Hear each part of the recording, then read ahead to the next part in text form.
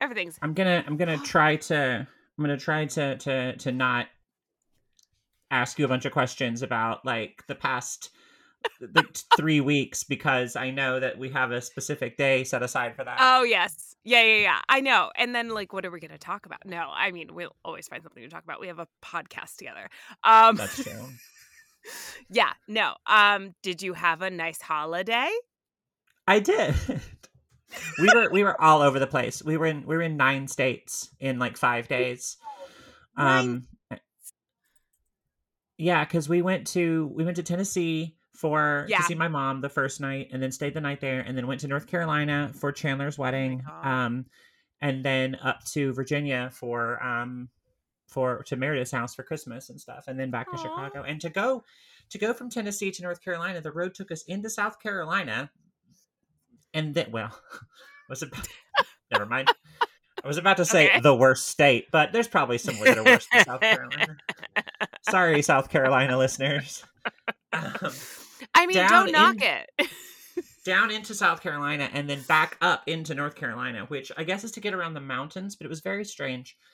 Also, Yeah. it took us by south of the border, which is a place that I remember from my childhood, but Caitlin had never seen before, and I'm not sure if you're aware Like of what south of the border is. like the restaurant / fast food place? No. And Oh. We a are thinking of different things. Mexican-themed amusement park on the Nope. border of North and South Carolina.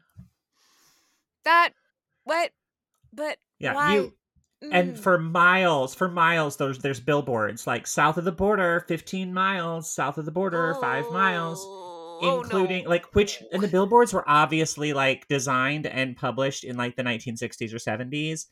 Yeah. Also, there's an extremely unfortunate mascot of this place. Oh no.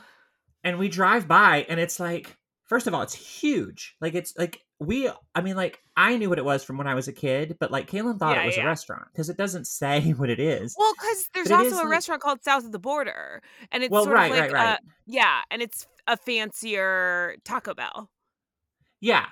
I'm Yeah. not sure. I don't think it's related. This is, I'm sure there's a restaurant involved, but yeah, there's like kiddie rides and stuff, and it's like on both sides of Oh the god. interstate. It's wild. And it looks bad. Yeah. It So doesn't sound like a person of Hispanic descent owns and runs this place. no, I don't believe so. But it is. I mean, it's just like the Midwest is full of that stuff, like Yeah. weird tourist Oh, attractions totally. and stuff, because there's nothing for miles. So somebody's like, Yeah. well, I'll build this. Well, But let's this bring one out the is, people. yeah, it seemed to be closed, but I believe that it's still running. It's just closed for the winter. From when we asked people who lived in North Carolina once we were at the wedding. So, He looks so beautiful, by all the this is way. at the wedding. Thank you. Yeah. You and The Caitlin look dress, gorgeous. the dress situation. Yeah. Okay, maybe Did we it can work use out this okay? Yeah. yes, maybe we can use this in the podcast. This is ridiculous. Okay. Although it does require a visual. So my mom, who does not listen to this podcast, Cool. doesn't know about my tattoos. So the dress that I originally ordered that I didn't get in time Yeah. to go to the wedding, and I'm going to return. My mom offered very nicely to buy me a dress at somewhere in Tennessee so I could get there, try it on, and then you wear that. So like, she was texting me the worst dresses you've ever seen for a while. But we found a good one, and so she went to Macy's and bought this. It's a formal wedding, and I'm in it. So, I have, it doesn't matter what it just had to be a certain color, so. Yeah. I know you know all this. I'm just telling our listeners, yeah. No, totally. Absolutely. So, she bought me this dress, and then I didn't realize until we got there. It's like, oh yeah, well, I'm gonna have to try it on, and she's gonna want to see it. Oh no! Like I can't just try, because I mean the other dress would have been fine. Like she wouldn't have, she wouldn't have noticed. But I'm gonna have to try this one on in front of her. So I get some concealer, and I put a Band-Aid on one of them. And then the other ones, I've like got concealer and I'm like trying to cover it up. Caitlin is like, I can't witness it, because my mom's like, try on the dress. I want to see the dress. I'm like, oh no. Yeah. So Caitlin's like, I can't watch this. I'm gonna get in the shower. So I'm trying to cover these tattoos with like, relatively large. I mean, not large, but like, Yeah. bigger than you should be able to cover with concealer. Yeah. Um, And it's like with black concealer, ink too. yes. Oh, black. Yes, it does not work. I should say the concealer. No. Like I No. went and showed Caitlin. She's like, yeah, you can see right through that. I'm like, oh, great. So she gets in the Ugh. shower, and then I still put concealer on it, and like in a certain light, maybe. And my mom's like, come out, come out. I'm freaking out because she. Oh, I mean, I should say, I. I'm in my 30s. Why do I care if my mom is mad that I got tattoos? Like, you don't know my I mom. mean, Like, this is yeah, but I would care. n- I get it. number one like thing that she hates and was like, no, absolutely, yeah, not a problem. Like, I mean, Yeah. absolutely huge problem. Yeah. Yeah, So yeah. I just, and like, of course, like, again, I'm an adult. I shouldn't have this, like, I shouldn't have this pathological need to hide this from my mom, but like, it's just not worth the conversation. We're only going to be there 24 hours. I did not want to have this conversation right then. Totally. So what I end up doing, she's like, Oh. this is like my childhood bedroom and this is the office. Yeah. And so I rush in with my arms like this, which if you can't, for viewers, it's kind of like the M in the YMCA dance. Like, Yep. Or like arms little out, like curls, chicken like put arms. fingers Yeah. on my shoulder blades, like my collarbone. I rush in like that, which would hide my tattoos. And then Yeah. like do a quick spin, do a twirl, and then like angle myself to where my right side, which doesn't have tattoos, is facing her. Because it's a sleeveless dress, I should say. This And it makes totally it worked. so much more. Are you serious? I would be way more suspicious and be like, Right? Katie, What's the weird what art the thing hell that you're doing? why are you No. doing this arm thing? What's going on? Why are you standing weird? Yeah. Did not know.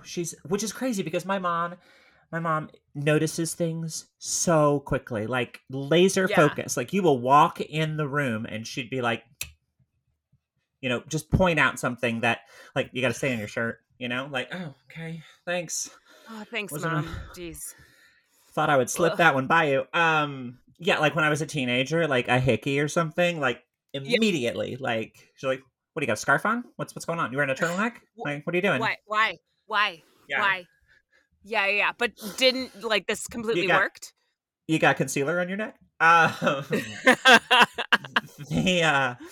It totally worked. I have no idea why. I think that maybe she doesn't see so great anymore. Oh God.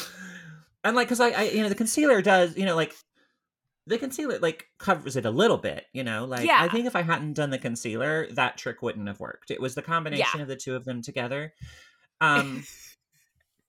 But yeah, and then I just turned around and I walked right back in and I changed back into long sleeves immediately and totally worked. Unless my mom ever listens to this podcast, in which case I'm sorry.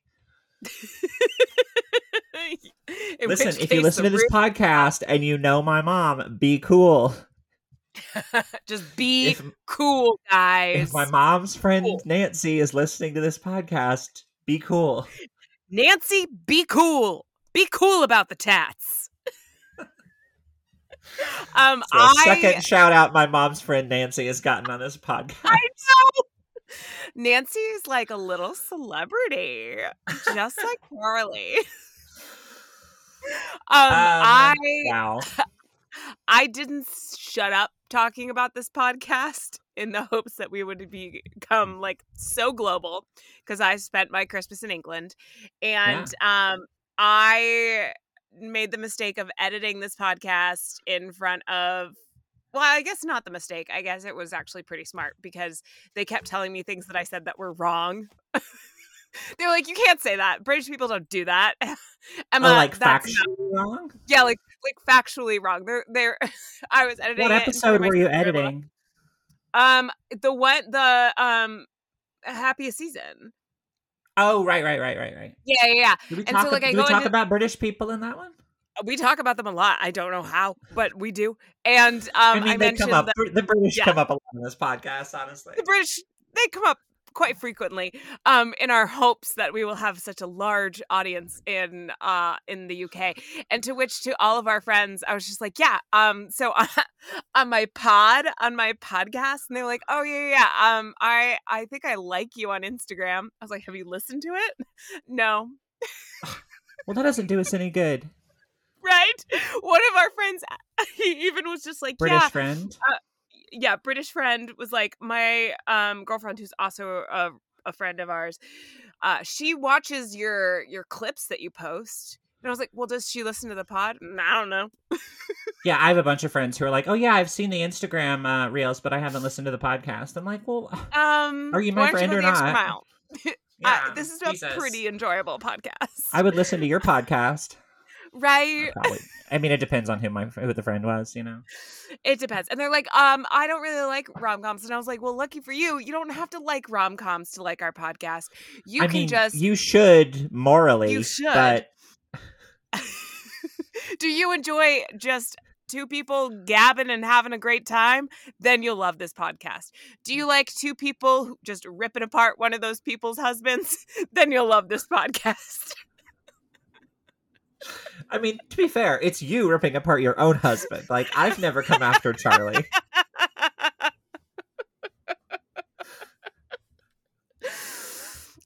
But that's like what I lead with all of our British friends, because they're all like, his school friends are just like, do you want to listen to me complain about Charlie for like 10, 20 minutes? Sure. Yeah. That makes sense. That's in the pod. Listen to the podcast. You don't have to watch the movies. No, you can. I mean, honestly, like, we do watch them because we describe them in great detail. So, oh yes, when we started this podcast, we were like, we're not going to do that, but every episode we have described the movie in great detail. It's hard not to. Yeah, that's the point. You know, like, that's what this show is about. Like, if you love the movie or hate the movie, you can listen to it, and if you don't want to watch the movie, listening to this is like an hour-long version of, well, the hour and a half long movie. So it's not that great, but you know, in some cases, our podcast episode about Failure to Launch is definitely funnier than Failure to Launch. Oh, and that's not 100%. Saying that we're particularly funny. That's saying that movie is so unfunny. It's so not good. That brings us. That is actually an excellent segue to today's movie of choice, which is also, I don't think we've even introduced. We're 12 minutes in. 12 minutes, 42 seconds. This is Go Get Your Girl, the podcast where Emma and Katie are like a slice of pizza. They are secretive, maybe a little bit of pepperoni, but all magic, all mystic. That's right, we're talking about Mystic Pizza. That was honestly painful. When life keeps giving you anchovies. That is the thing. Do you know the 30 Rock episode where Jenna is in the Broadway musical of Mystic Pizza? No, I do not. And it's funny, like, Twitter became inert. There were a lot of clips. I'm not sure I was using that word right. There were a lot of people were all posting clips of 30 Rock on Twitter, like right before Christmas, and I watched a ton of them. Yeah. So I'm surprised that one wasn't one of them. No. Oh, it's so great. It's so great. The entire time I was watching this movie, I just kept singing that song. And I was which of these teenagers was Jenna playing? Also, only one of them is a teenager. Yeah, I know. Right? I know. Right. I mean, like, they're different. We'll get into it. But Jenna was playing Julia Roberts, of course, Daisy. Oh, okay. Yeah, the 20-year-old. Yeah, the 20-year-old. And so she goes, you know, JoJo, when life keeps giving you anchovies. That's good. Yeah, that's very good. It's a good show. It's a good show. Good.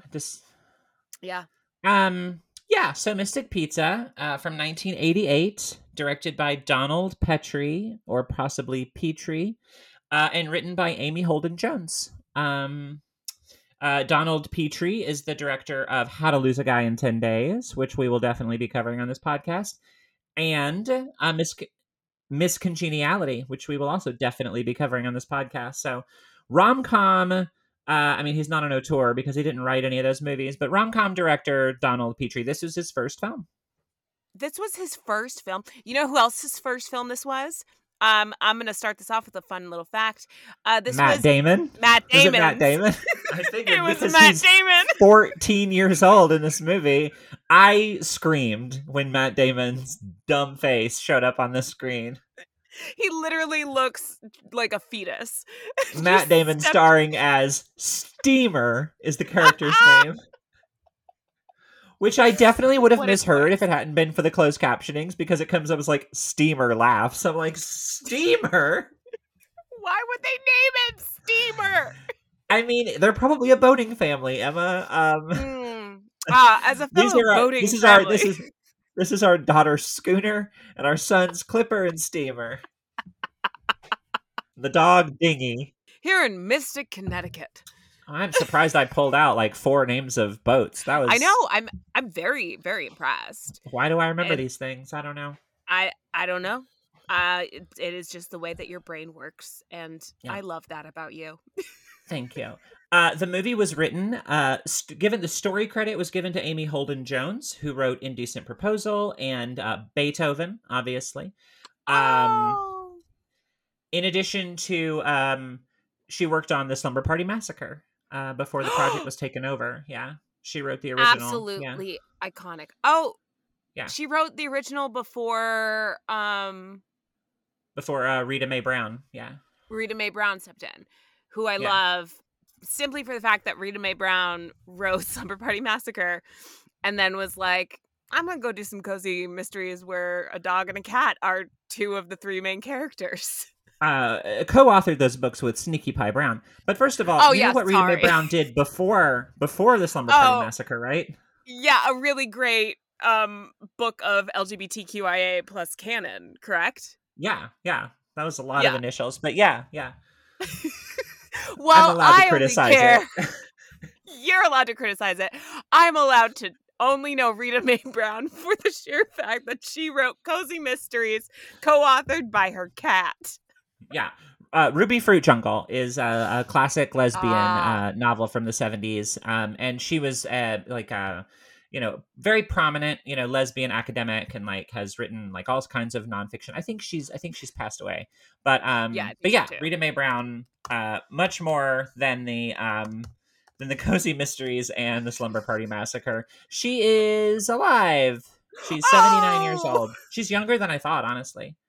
Yeah. Because in a lot of her, well, I guess that's just sort of, I have no concept of time, but it was my first book that I read of 2023 was the Wish You Were Here, Rita Mae Brown, co-authored by her cat, Sneaky Pie Brown. And on the back, and I simply got it out from the library because of the back cover, which was her biography photo, which is her and her cat doing like a little like Sears pose, and I was like, absolutely, I'm gonna read this book. And I love it. I haven't actually read any of them, but I used to work at a bookstore, so I was familiar with Sneaky Pie. You're not going to forget the name Sneaky Pie Brown.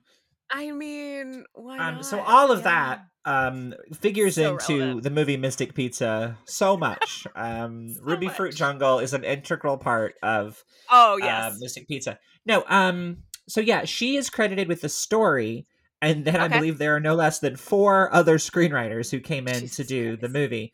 It looks like a person and then a team. So it's like this person, word and, a team, ampersand, the word and, Alfred Urey, the playwright, Pulitzer Prize winning playwright, Alfred Urey, did a draft of this movie, apparently. Yeah, the guy who wrote Driving Miss Daisy.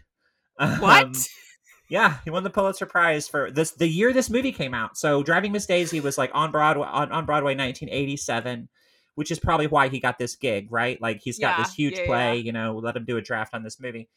And he also wrote The Last Night at Ballyhoo, and he wrote the book for Parade, the Jason Robert Brown musical. Oh, yeah. Well, I mean, it goes to show that when you put a script in a movie, because this is my take on Mystic Pizza, when you take a script and an idea that's fascinating and you put it through the Hollywood machine, you shoot it through a bunch of writers, you know what comes out at the end? just fluff. Wow. Not that into Mystic Pizza, are we, Emma? I mean, I really wanted to be. I really, really wanted to be. If anything, because within the first 3 minutes, you see Julia Roberts and her sweet, sweet ass, and her butt is looking good, and her hair is super great, and it's Julia Roberts. She was 19 when she filmed this movie. She's 19 and she's fabulous, amazing. Just like before she even got into the nit and gritty of acting, she was fabulous. I couldn't care less about the other two. About like any of their problems. I mean, it was just sort of, I don't know. I wanted to care, but everything felt so superficial and so just like, everything was just sort of like skimming the surface for me. Like it never sort of. Yeah. I mean, like this is a podcast about rom-coms, so I don't know if like superficial is, the best like criticism of what we're doing here. It just felt like it was all sort of like it could have been so much greater. I could have cared so much more, but I didn't. Yeah, it's very slight. Yeah. It's very low budget. Like before I get sidetracked though, I was sitting over here thinking like, I wonder if there are any other rom-coms that written by a Pulitzer Prize winner, and I can think of at least one other one. What is that? Moonstruck is written and directed written by Robert Patrick Shanley, who won the Pulitzer Prize for Doubt. What? Yeah. Oh, I've never seen Moonstruck, but it is definitely on my list. Did I call him Robert Patrick Shanley? Because his name is John Patrick Shanley.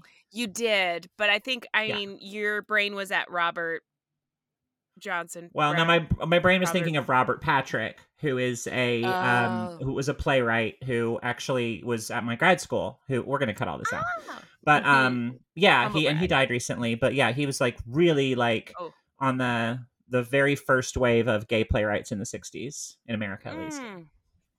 Who would have thought that Mystic Pizza would have brought up so much conversation about gay literature?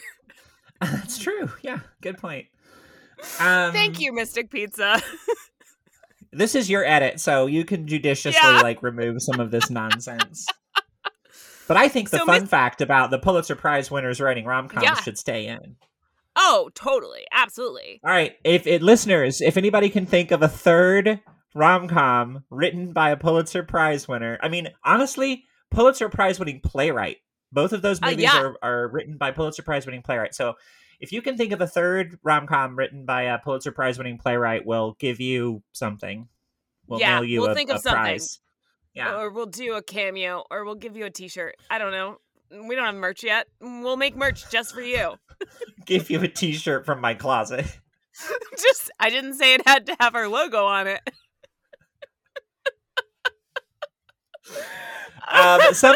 It'll be better than that. It'll be something fun that we think of. Exactly. We'll get you a swan. Because by the time we finish recording this, I'll have forgotten this completely. So, Mystic Pizza. We are in 1988 Connecticut, in Mystic, Connecticut, and we open on a wedding, a Portuguese-American wedding, which I was confused, and I'm sure a lot of other people did too. And I'm gonna have to research this, but I thought it was Italian for the longest time because you think pizza, you think Italian. But that is true. Portuguese. But I had another reason why you should always watch a movie with the closed captioning on. Like the very first thing is like speaking in Portuguese. That's the first caption. So the movie is about Portuguese families, two Portuguese families living in Mystic, Connecticut in the 80s. Like there's a lot of times where I start to think like, wait, is this movie set in the 60s? No, it's set in the 80s. Like it seems like it kind of should have been set in the 60s. I don't know. Did you watch this movie? So many of my notes are, this is the most 80s sequence of all time. Yeah, no. I know. I'm just saying, but for what they wanted, like it's almost it's. I think like again, Amy Holden Jones. Like let's give her the benefit of the doubt. Let's assume that what she originally wrote was something that was like this longing for childhood, like this Stand By Me about women. Yeah. And so that I think is suited to the past. But yes, obviously, like the things that are happening are very contemporary. She even shouts, "This is the '80s" at one point, which was a thing people did in the '80s. It's Yeah. crazy. Like I remember, like Ah. even in the '90s, like there's an episode of Seinfeld or something where Elaine says, "It's the '90s." Like we don't do that anymore, you know? No, Like because it's a little bit more complicated. It's hard to it's go. the It's the '20s. 2020s. We can. It's been 100 years. I think we can just call them the '20s now, right? Right? And I mean they have coined a term for the 2000s, which is The the aughts. naughties or the aughts. Oh The no, I hate the naughties. naughties. That's The awful. naughties. The fuck The out of here with that. aughts. The naughties. But yeah, so it's about these, well, it's really just about these three girls. Two of them are a sister, one of them is their friend. I thought they were all sisters for 75%. No, actually, for 100% of this movie, I thought that they were sisters. And No, then it's the different. They've got the dad, and then they've got the mom. but they don't have a lot of lines. You're right. You're right. How would I know? I didn't watch this with closed captionings on. And so, like, I was very confused when, like, when JoJo kept being like, yeah, and I stay at my sister's place. And I was like, but your sister is Daisy and Kat, and they live together. So, wait, what? It's true. And it wasn't until I was looking up fun facts for this episode that I learned that they're not all related. She thought two sisters dealt exclusively with their mom, and then the other sister dealt exclusively with their dad. Yes! Which, I mean, that makes sense. Yeah. I mean, it makes sense. It makes sense. And so anyways, we open up and it is JoJo on her wedding day. And she is getting married. Which is Lily Taylor. Lily Taylor, the beautiful, very talented Lily Taylor. Also, a baby. Everybody's a baby in this movie. Yeah, everyone's a baby. It's a bunch of movie stars before they were famous. Like, at least 5. I mean, Annabeth Gish and Lily Taylor are certainly, they have starred in movies, so they are movie stars. Yeah. But, like, 2 super A-list, and 1 certainly A-list at a certain time actor, Vincent D'Onofrio, also a baby in this movie. Also, pretty hot, let's be honest. Oh, super hot. All the guys were super hot. Yeah, but like Vincent D'Onofrio doesn't, I don't want to be mean, but does not look the same as he did in this movie, for example. So it was surprising. Yeah. But yeah, and so that was actually what you just explained about the movie was pretty much what Roger Ebert the critics that are like thumbs up. Roger Ebert. Okay, I was right. Probably the most famous American movie critic of all time, Roger Ebert. Yeah. Roger Ebert. I was thinking of Roger and Ebert, not Siskel and Ebert. Roger Ebert. His review of this movie was that he was predicting that this movie was fine, but he predicted that the movie would be known for the actors being in a movie before they became megastars. So he predicted said that in the 80s? Yeah. That's amazing. Yeah, he said that in the 80s, which is, why he's a historically great movie critic. But I digress. So we open up, we're at JoJo's wedding. JoJo's walking down the aisle. She's a little panicked. She's not really feeling it. It is the most 80s wedding you've ever seen. And then she faints. Turns out she's not ready to get married, but she still wants to bang her fiance, which relatable, understandable. Good for but her. In the 80s, yeah, good for her. But in the 80s, unheard of. Yeah, it's one of the it ends up being frustrating, but like as you're watching it, so the thing is like, wait, oh god, this episode's already so off the rails. We haven't recorded in a few weeks, y'all, for the holidays, and I know it's like mid-February there, but like when you're listening to this, but this is just after the holidays for us, and I forgot what I was saying completely. Oh, so we're off to a great start. God damn it. What was I going to say? What were we talking about? No. We were talking about JoJo's wedding. Oh, yeah. The thing that's so like, but while you're watching the movie, like, you get like this, like, oh, this is kind of like a, there's a little bit of a feminist, like, streak in this. Like, she wants to have the power in this relationship. Like, she doesn't want, he was the one who's pressuring her to get married. She's like, no, I don't want to get married. Like, we can just have this relationship. And like there's this Yeah. whole kind of thing that seems kind of slight about like her parents are very conservative, and like even though they seem to be adults, we never get the ages on anyone in this movie. I mean, the closest that you get is with Kat, because Kat is about to go to Yale. However, Yes. then it gets confusing because she goes, I'm going to start in the second semester. Well, because it's the fall. It's October in the movie. That makes Which sense. Okay. Which, you know, it's one of those things, I guess. I guess they, you know, they filmed in the fall because like, you know, you can see that it's the fall, so they had to like maybe make some accommodations for the script in that manner, like, oh, I'm going to start the second semester. But like that actress Annabeth Gish, she was 16 when they shot this movie. Yeah. Which makes her whole plot line also even more uncomfortable and weird. But before we get into that, just really quick, hold on with the Lily Taylor thing. You think that's what's going to happen, but then at the end, like, they just get married anyway. Like, her whole story is that, you know, she wants to like have control of her life and not fall into the same like repetitive like housewife of a fisherman kind of life that everybody in this town does. And then at the end, they just get married anyway. Like, it's just kind of like forgotten. Yeah, which is, I think, one of the reasons that I just wasn't feeling the movie was just sort of like, we're doing all of this build up for these characters and they're going through all this shit only for either something that that was completely predictable happens in the case of Kat, and it doesn't end up in any way, shape, or form good. Daisy's is like also kind of predictable. And then, I didn't find it that predictable, but I think part of that is like genre savviness. Yeah. You know, like you expect again. Oh, yeah, so that's the thing I wanted to say. I've never seen this movie before. I thought that I had, but I have not seen this movie before. Same. This was my first time. Okay, so yeah, wow, this is the first time we've watched a movie that neither of us seen before. Nice. Yeah, on the podcast, I mean. Yeah. So because you think so Lily Taylor's story, Vincent D'Onofrio, she leaves the wedding at the beginning, they get married at the end. They kind of have this little back and forth. They play pranks on each other. That's pretty much it. She definitely has the smallest of the three stories. Yes.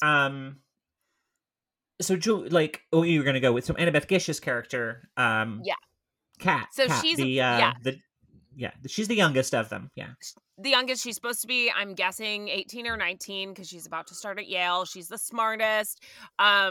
She, you know, she's an astronomer.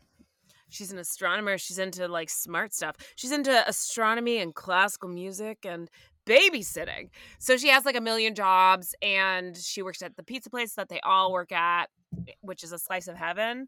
And no, it's called Mystic Pizza. Well, then why do all the shirts say a slice of heaven, Katie? It's their slogan, Emma. It's a real pizza place. It is. And it is what inspired the story. Was the story creator went to Mystic, Connecticut, which if you haven't been to Mystic, Connecticut and you have the opportunity to, highly recommend. It is one of the most beautiful places on earth. I love Mystic, Connecticut. But before it got real fancy. So have you been to Mystic Pizza? Nice, I haven't been to Mystic Pizza. When we went as a family when we were younger, my mom couldn't find it. So we just didn't go. But I'm going to go now. Dadoy. Yeah, if I come and visit you in Connecticut at some point, we should go to Mystic Pizza. And absolutely. We'll do a remote episode from Mystic Pizza. Yeah, we'll do a remote episode and we'll talk all about how Mystic Pizza was fine. We'll do the Pretty Woman episode from Mystic Pizza. Yeah, from Mystic Pizza. Congratulations, Mystic Pizza. We're doing a live episode from your pizza parlor where we're not talking about the movie Mystic Pizza, but another Julia Roberts movie. I'm sure they'd love that. Absolutely. So it's an actual pizza place, and the story writer was inspired because she went there and she just, imagined the life of what these like teens that work there would be, and that's sort of like what spawned this idea for the movie. A noble pursuit for a movie. Like, I like this movie more than you, but I also think that and again, I'm going to assume since it was story by a woman and then screenplay by 4 other dudes, I'm guessing that things got changed a bit from her intentions Yeah. because, I think we should think the best of women. Oh, yeah. And this podcast gives women the benefit of the doubt. The benefit So, of the doubt. because I think there's a lot to that. Like, it is, first Yeah. of all, a movie almost entirely about women. Like, Yeah. the men are, I mean, this does this pass the reverse? It definitely passes the reverse Bechdel test. Like, two men I don't think even have a conversation with each other, do they?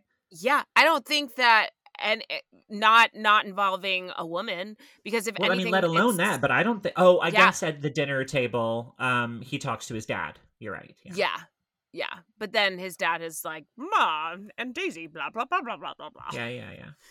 So, but I mean, I think the whole conversation that they're having is how noble it is to have a job. Yeah, Doesn't matter yeah, what yeah, yeah. job, as long as you have a job. So, anyway, so back to the movies. So we've got JoJo, and then we've got Daisy and Kat. And Daisy's whole thing is that she is Little Miss Hot Thing. She's Miss Julia Roberts, age 19. And boy, oh boy, is she feeling those curls. She's feeling herself. And she sees this Her hot, hair is rich, in every piece of food in that restaurant. Like, yes, so good. But I there's mean, she no is way. flipping it and she's Yeah. working it and she is just all about it. And people are like, thanks for the extra protein. She looks um, great. She looks great, and it's great. she absolutely jumps off the screen. Like, she Oh, is like, yeah. she's a movie star immediately. Yeah. Like, Yeah. yeah. When you think of Mystic Pizza, you don't think of anyone else except for Julia Roberts. Yeah. And she's only 1/3 of the story. That's the thing, is she's one of these three girls.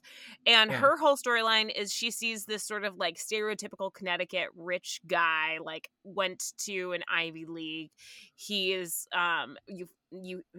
says that he's in law school at the beginning, then you find out that he got kicked out of law school. His parents have like a summer house or like a second home in Mystic.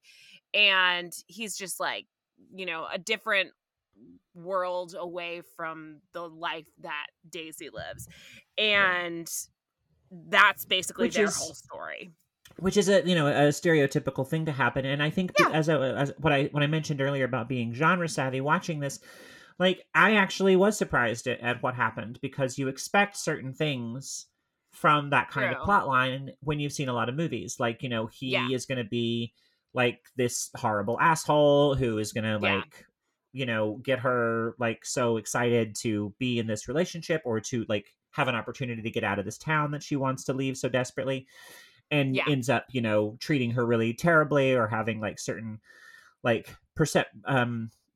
certain misconceptions about her, because of like income, Yeah. and to a Yeah. certain Yeah. degree, like, I mean, they have a fight, but it honestly doesn't really do that, which I think is Mm-hmm. kind of fun, especially for Yeah. 1988. Like, I think Oh, it's the yeah. story of the three of them that's the most successful, um Mm-hmm. because they do, like, it's like a real relationship, and like, he's not Yeah. ashamed to bring her to his parents, and like, there's not the kind of Mm-hmm. cliche thing where he's like he brings this poor girl to the rich.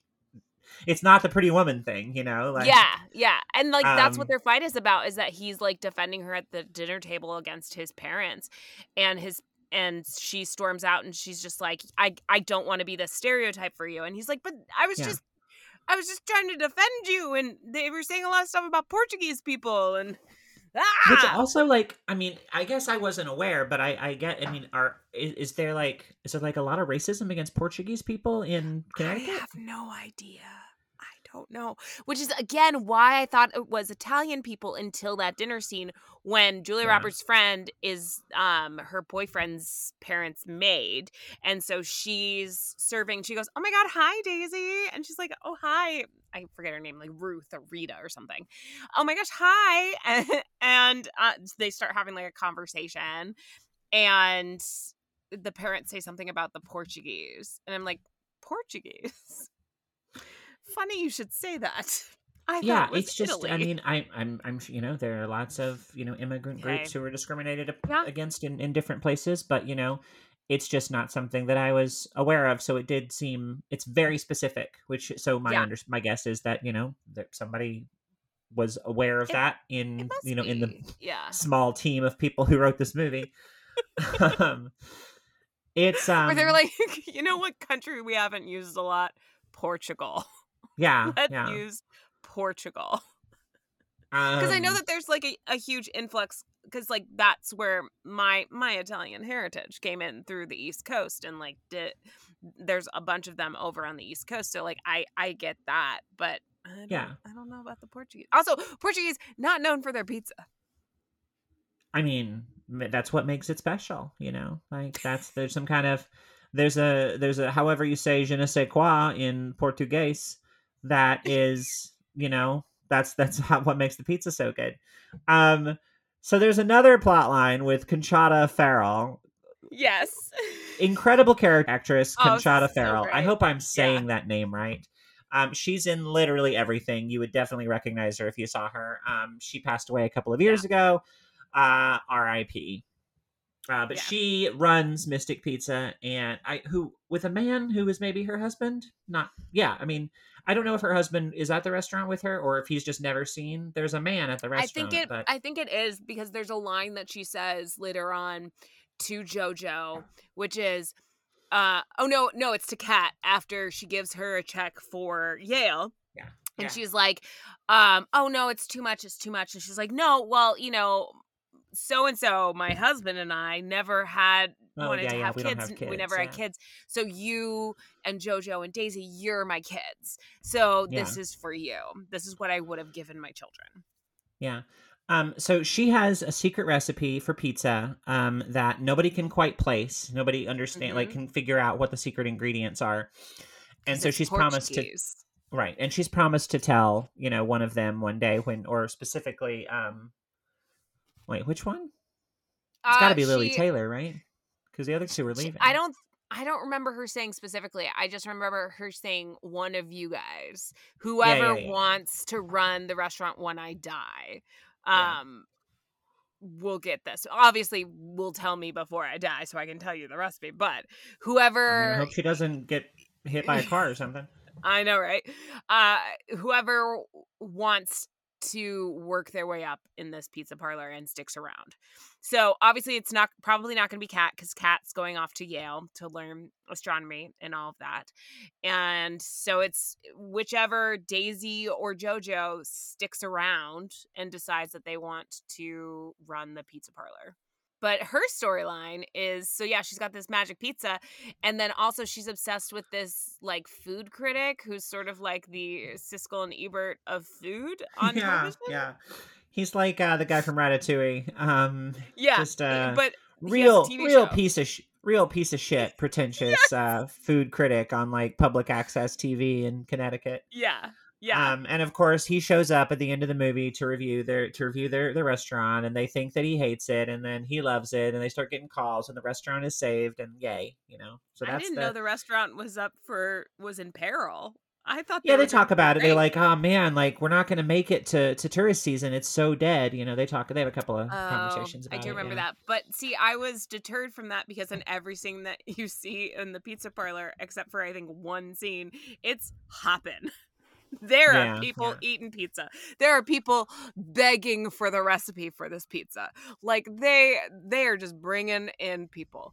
But anyways, so on to the final character of storyline, the most problematic and the most predictable, which is Kat, little old Kat, who is the smartest of all of them, and she has a million jobs. She's going to Yale. Well, yeah, I know. Book smart. She's book smart. She's going to Yale. Girl's going to Yale. And she's got to pay for Yale because she only has a partial scholarship. So she's got like 4 jobs, I think her mom says. And because she goes over to her mom to drop off pizza at the beginning of the movie, which is how you find out all this information. And her mom, of course, is shucking lobsters. Or not shucking lobsters, but she's doing stuff with lobsters. Her mom has a lobster in every scene. Like the refrigerator's full of lobsters. They're like their mom is basically a lobster woman. She is a lobster. She's just 25 lobsters stacked on top of each other in a trench coat. Is their mother? Yeah. Okay. Yeah, that's it. Yeah. And don't watch the movie. Just take our word for it. That's what happens. Yeah. That's it. And so she's like, I've got an interview for another job, babysitting job. And she goes to this very attractive man's house and his child, who is 4, but she's also a liar. She constantly lies. So She does. that's the She plot does point. constantly lie, and Kat fails to note that. Yep. When she says that her parents are separated / maybe getting a divorced. divorce. And that her mommy lives in England now. And not in England for a limited time for a job, which is what the dad tells Kat when she gets hired to be the babysitter for this adorable child and hot dad. Yeah. And of course, hot dad and Kat have so much in common. He's got this really fancy telescope that came with the house. And he's a he's a decorator. He's an flipping the architect. house. He's an architect. But he's doing like interiors though. Maybe every summary that I read said that he was an architect. But but all of his phone calls are like, but we said we weren't going to take down that wall. Are you sure about that, Mrs. So-and-so? Oh, yeah. And so hot dad and Kat have a lot in common. Kat constantly is like skipping work to go work her other job with hot dad so she can listen to Beethoven and sit in front of a fire with hot dad and kid. Drink wine with him. And drink wine. Yeah. And just hang out with hot dad. And of course, you guessed it, a rainy day happens and hot dad and Kat make out, only for them to head back to hot dad's actual house. Hold on, do they not bang? Oh no, they do bang. They bang in one of his houses that he's flipping. Yeah, I think it kind of fades out, where, the very 80s, like, maybe because she's fucking 16 years old and he's like, 32 or whatever. Maybe they didn't want to film that sex scene, yeah. Well, the fun fact about that particular scene was Annabelle Gish was, so because she was only 17, she had to have her mom on set for that scene. So and it wasn't awkward, so props to her. So yeah, what a way to spend your day bringing your mom to set. Hey mom, I have to make out hard with this hot dad. He's about double my age. Don't worry about it. It's for movies. Yeah. But yeah, so they then go back after banging and it's raining and they go back to hot dad's house where JoJo is, and because JoJo just showed up to grab Kat for some reason, and hot dad's wife is there and she's like, thank you so much for watching our daughter. She talks about you all the time and here's a check. And Kat's like, but why? And it's like, well, girl, don't bang hot dad.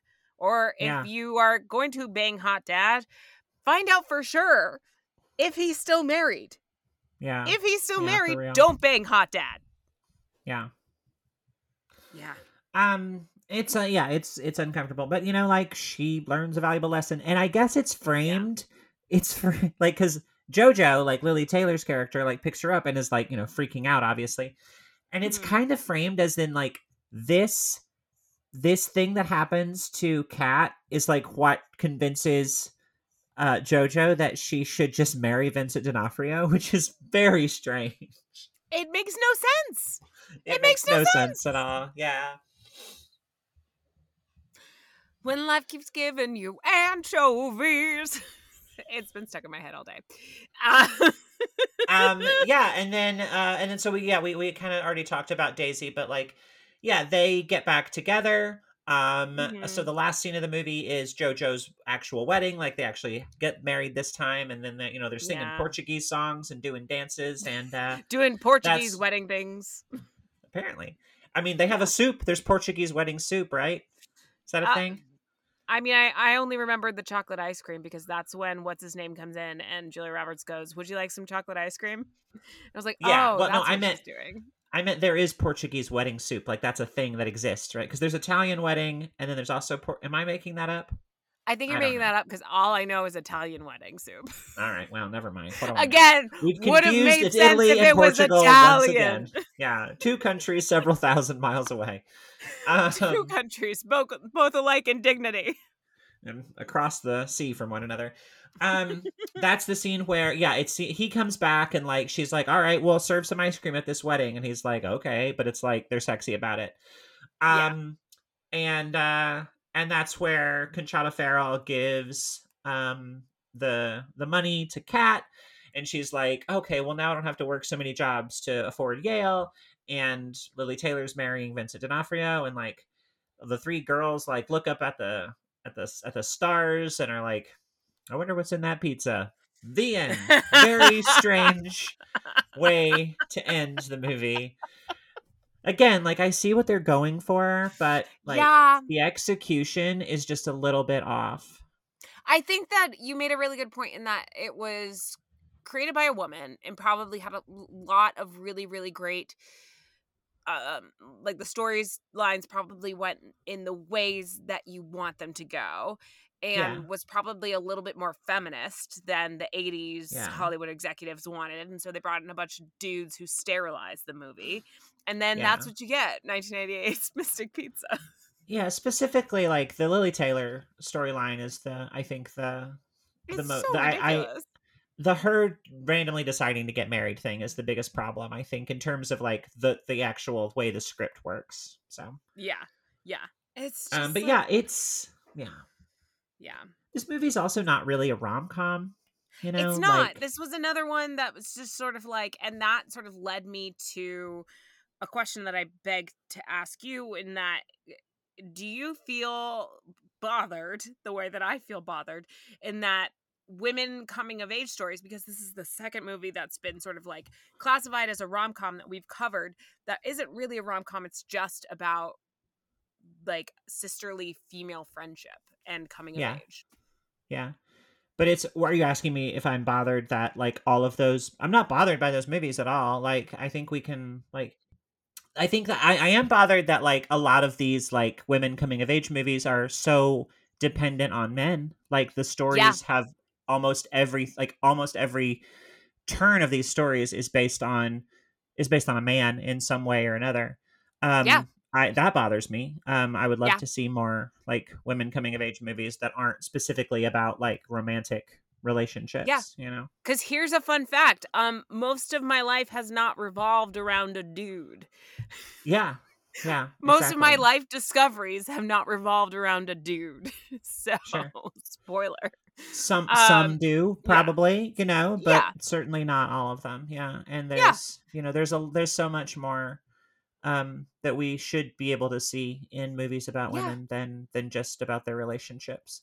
That being Exactly. said, our podcast is almost entirely about movies about relationships. So, But we love that. We love all kinds of movies, Yeah, exactly. And that's why I think what I'm trying to say is that like I came to the realization earlier today as I was just like, man, this is another movie that I was promised was a rom-com and instead is just about female friendship.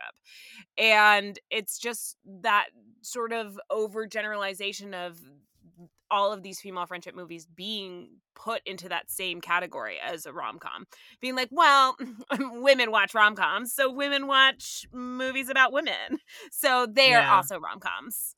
Yeah, movies about women get lumped into the rom-com category a lot. I mean, like it's like the chick flick thing, like there are many movies that are considered to be rom-coms that are actually not rom-coms at all. Like, I mean, there's even a rom-com podcast that does stuff like Mean Girls and but that's not a rom-com. all kinds of stuff. It's absolutely not a rom-com. Yeah. Chick flicks and rom-coms are two separate genres that deserve two different shelves in my mental video store. Yeah.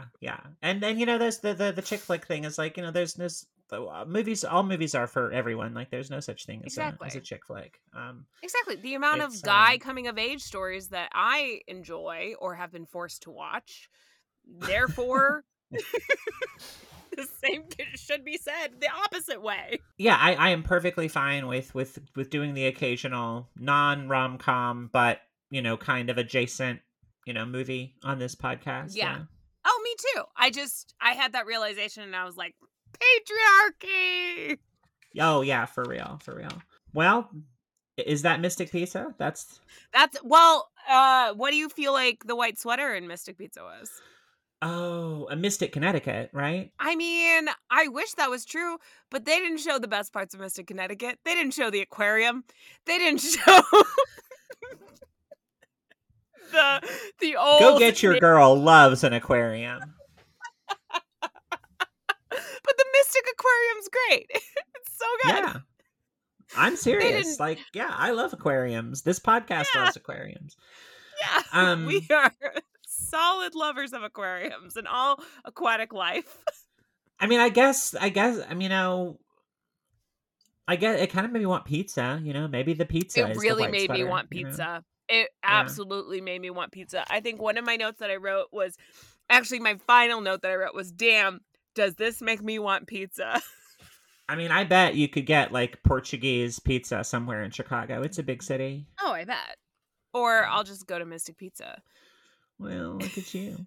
Well, I'm moving. Here's a fun fact to sort of tag onto the whole 30 Rock episode where Jenna is in the Mystic Pizza musical. On January 22nd, 2019, it was announced that Mystic Pizza would be adapted into a stage musical. For real. Melissa Totally Etheridge would write the score. Yep. Gay. While Gordon Greenberg would direct and co-write the book with Sass Goldberg. I don't know who those people are. Gordon Goldberg? I don't know who that is. Golden Greenberg and Sass Goldberg. Okay. Well, the musical never came to actually, it didn't make it to Broadway. I don't know if they did any off-Broadway like workshops of it or if they did any sort of readings, but yeah. it never happened. And part of this fun fact is this came years after a fictional Broadway musical adaptation of the film had served as a plot point in the early part of season 2 on the NBC sitcom 30 Rock in 2007. So I had to watch that episode again because I love 30 Rock. Here it is. It didn't make it to Broadway. This is its page on Concord Theatrical, the publishing right. So the publishing company. So it is book by Sandy Rustin.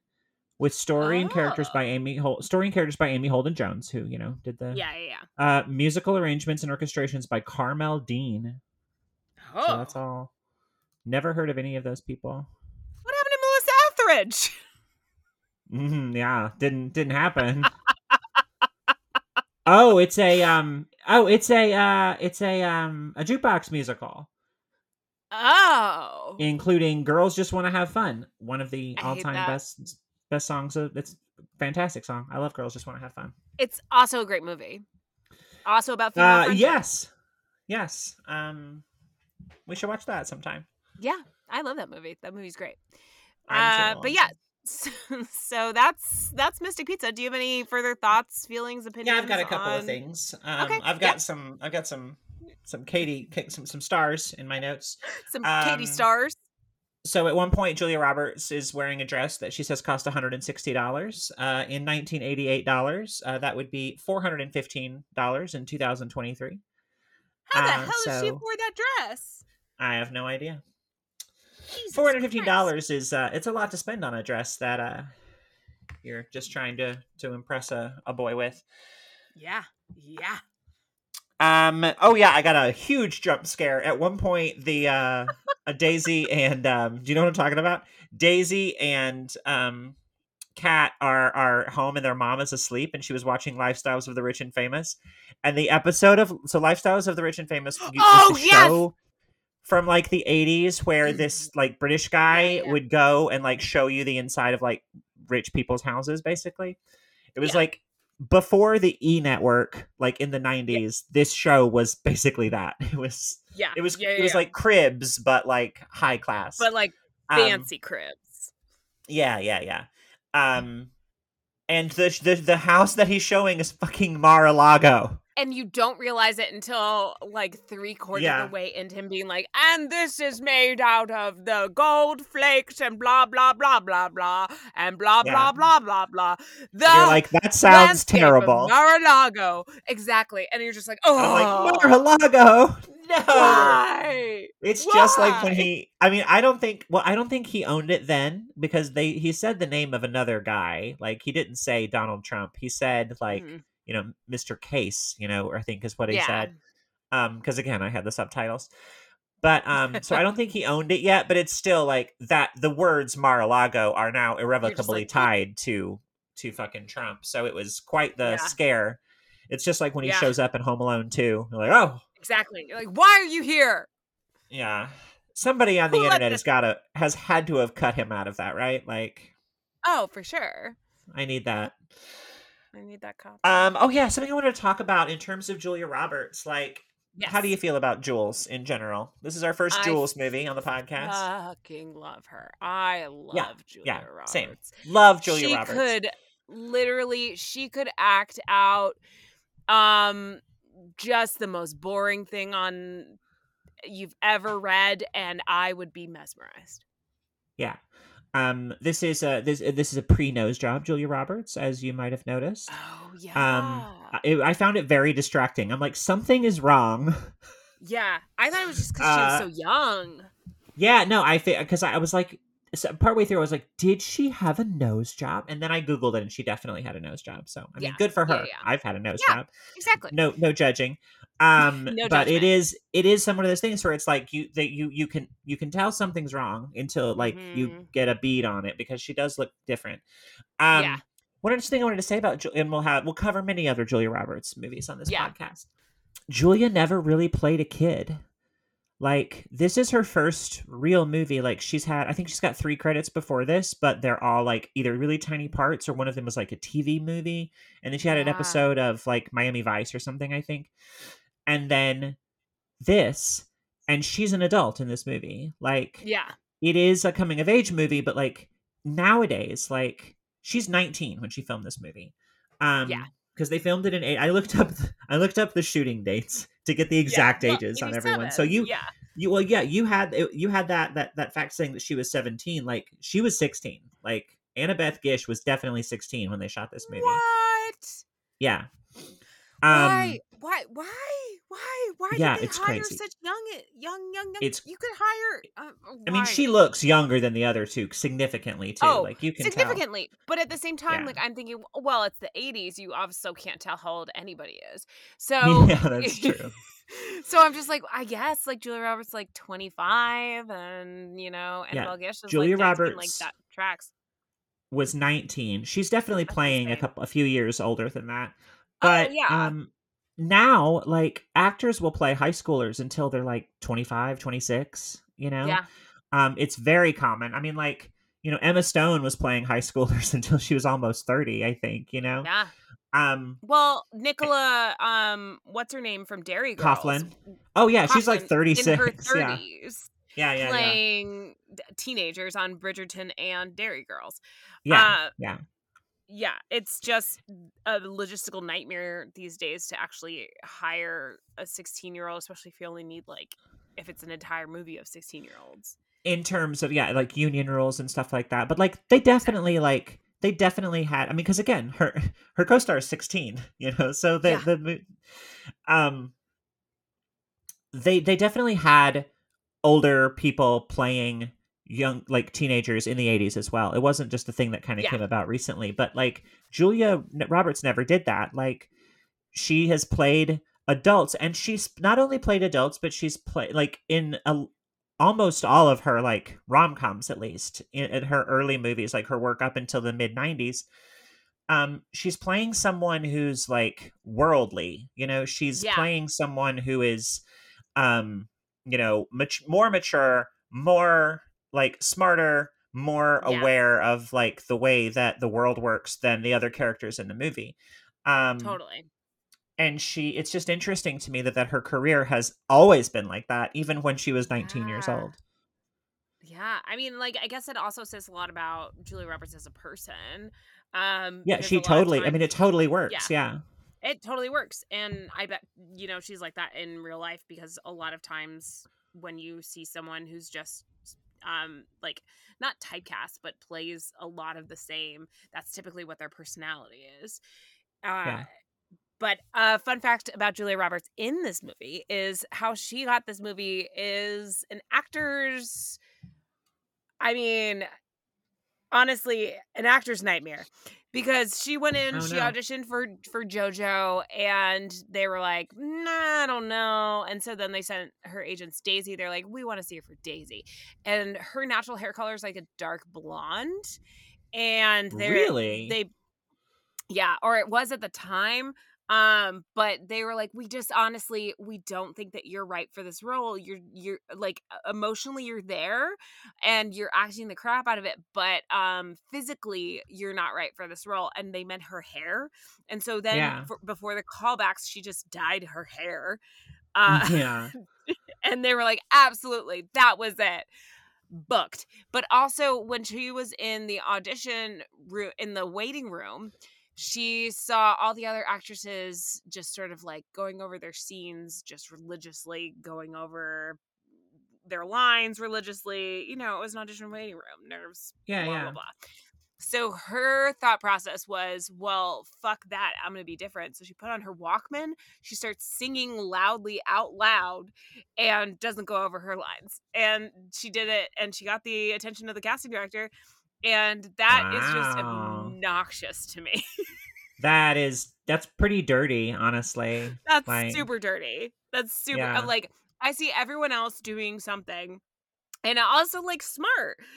I mean, it's that complicated thing of auditioning for stuff where you want to do a good job and you want to, you know, do the best of your abilities, but you also always have it in the back of your mind that you have to be different. You have to stand out in some sort of way. And so her idea of doing that was like, well, I'm just going to do the opposite of what all these bitches are doing. And Yeah. it worked for her. So Yeah. there you Good go. for her. Julia Roberts. I have another context note, much like the how much the dress cost thing. So there's a scene after they steal Vincent D'Onofrio's truck, where they're all singing "Respect" in the car. Yes. And I wanted to point out that the amount of time between the song "Respect" and when the movie took place would be akin to if you made a movie in 2024 having a bunch of characters singing Mr. Brightside. So that's how old Respect was when the movie came out. It's the same amount of time as Mr. Brightside is now. I hate that fact. I know. I think everyone who hears that fact will hate that fact, yes. I hate that. Mm-hmm, yeah.